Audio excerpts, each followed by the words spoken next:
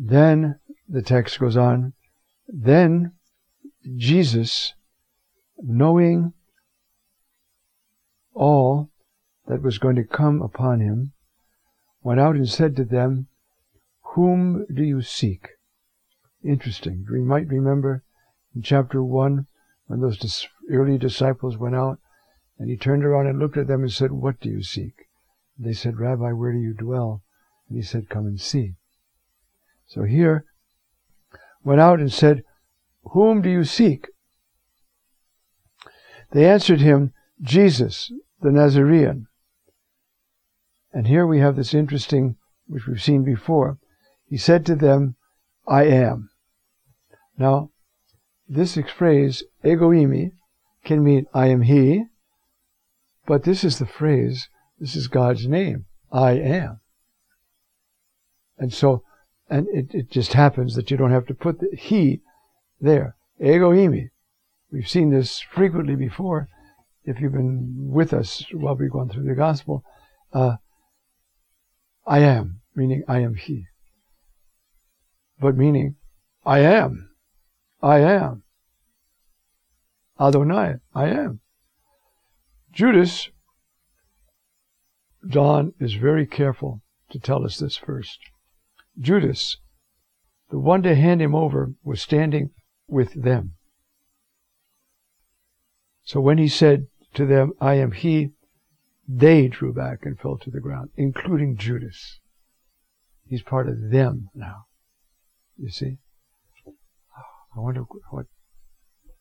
Oh. And so, then again he said, "Whom do you seek?" They said, "Jesus the Nazarene." Jesus replied, "I told you I am, I am." I mean, ego eimi. I told you, I am. You see? If then you are seeking me, let these go. That the word might be fulfilled which he spoke, of those you have given to me, I have not lost one of them. Because if they got arrested, they could get scared. Look what happened to Peter, he denied him. And they're not ready. Most of them will die for the Lord. All of them except one, by tradition, were all killed, martyred for preaching the gospel, except John, as the tradition has it. So then Simon Peter, having a sword, drew it and struck the high priest's slave and cut off his right ear. Now, this notion about the slave and the sword and so forth, it's in the other accounts of Gethsemane as well, but not as clearly as this. Then Jesus said to Peter, "Now you see how it goes? Let these go." And then Peter attacks. And I guess they let him go. "Put your sword in its sheath. The cup which the Father has given me, shall I not drink it?" Now this is the cup. This is the phrase used at Gethsemane in the Synoptics. "Let this cup pass from me." The cup means the lot, the assigned lot by the Father. But the cup often means the cup of wrath. God fills this cup and makes people drink it, and they, that's in Ezekiel, for instance. And so the cup, the Father has given me this cup. So you say, does the Father love us more than Jesus? I mean, he's having his Son do this for us. Jesus doesn't need this. No, but the Father, remember, in chapter 3, that famous verse 16, God, that's the Father, so loved the world,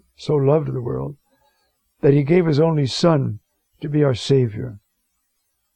And so, you see, this cup is that act of love, if you will, by which the Father loves us and gives Jesus this cup to drink. So far we've seen the talk about the disciples, the majesty of Jesus in so many of these texts, Judas now classified with the world, and the explicit notion that this is the will of Almighty God. This is not the maneuvering of men. This is the will of God that this happen. So as we look at this, you see, we're meant to look with the eyes of faith, appreciate the suffering, but see the love of the whole Trinity for us. And then appreciate, as far as the Lord will let us, the true nature of our sin. It took the crucifixion of the Son of God to restore us to God's favor. That's awesome.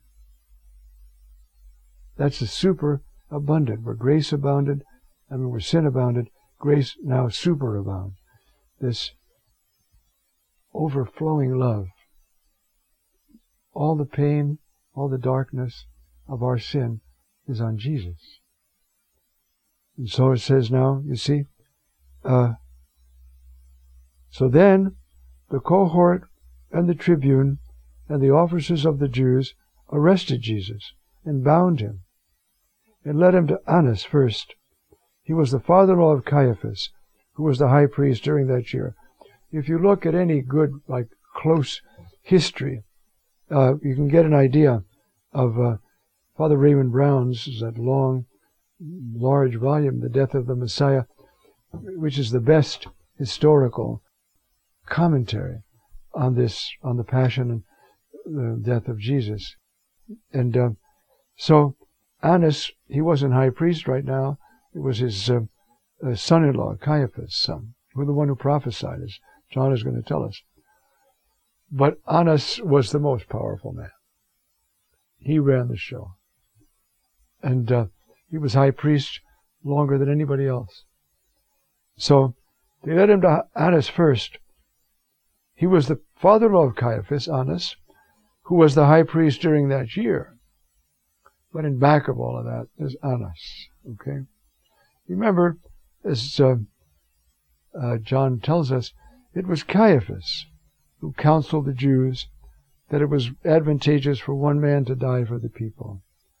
He was trying to work up a good argument. If we kill him, the whole race is saved. Isn't that worth it?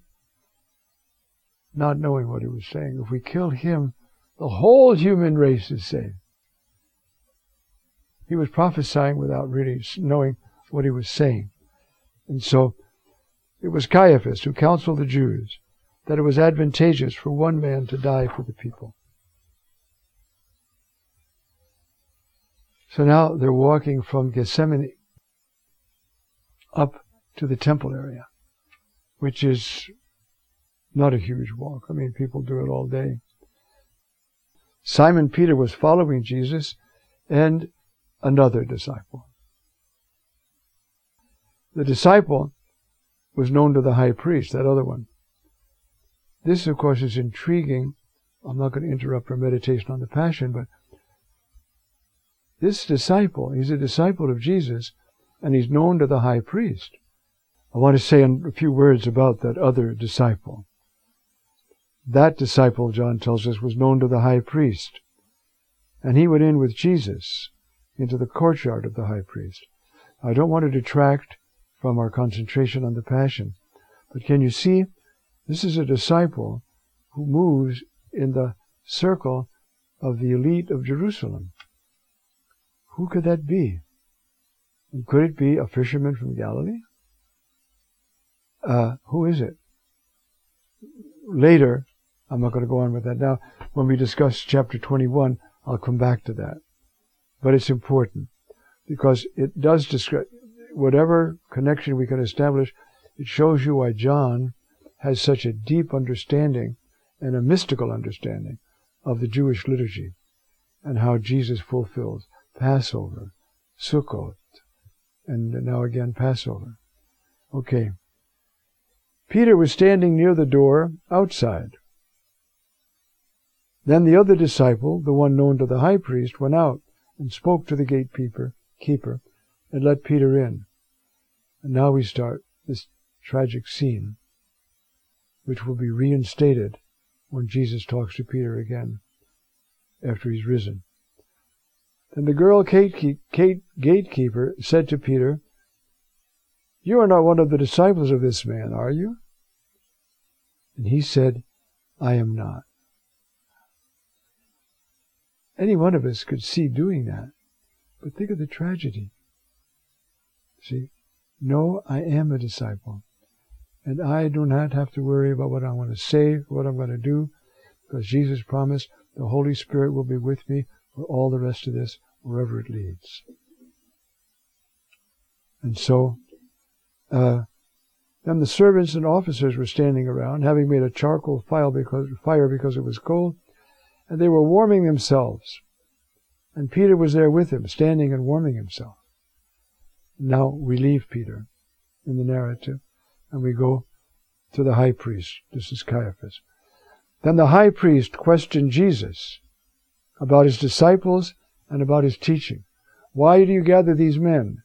What are you teaching them? Are you planning an insurrection like all the others who have done this ahead of you? Why are you doing this?" You see, he wants him to say something that he can bring incriminating to Pilate.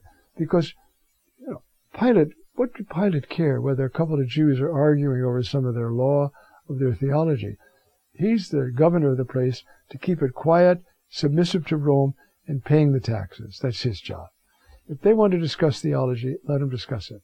So they have to find a cause to bring to Pilate and then force him, through their manipulation, to accept the charge and to crucify Jesus. So that's why they're doing this.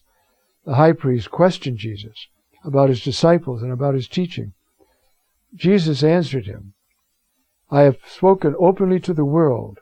I always taught in synagogue and the temple, where all the Jews meet together, and in secret I spoke nothing. Why do you question me? Question those who have heard what I spoke to them. After all, they know what I said." As he said this, now you can see the cruelty, the rejoicing in the upper hand, the trying to win favor with the high priest. One of the officers standing there gave a slap to Jesus, saying, "Is that the way you talk to the high priest?" Jesus answered him, "If I spoke wrongly, witness to the wrong.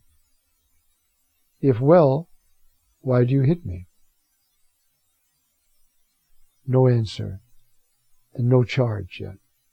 You see, they're going to get one. And this more explicitly when Annas, tries to question him and get him to say something that they can bring and say, "This man said," you see, something subversive, insurrectionist against Caesar, you see. So then Annas sent him bound to Caiaphas the high priest. And so this ends this section. Now we're going to have third of Peter's denials, and then move on. And we'll be doing that next time.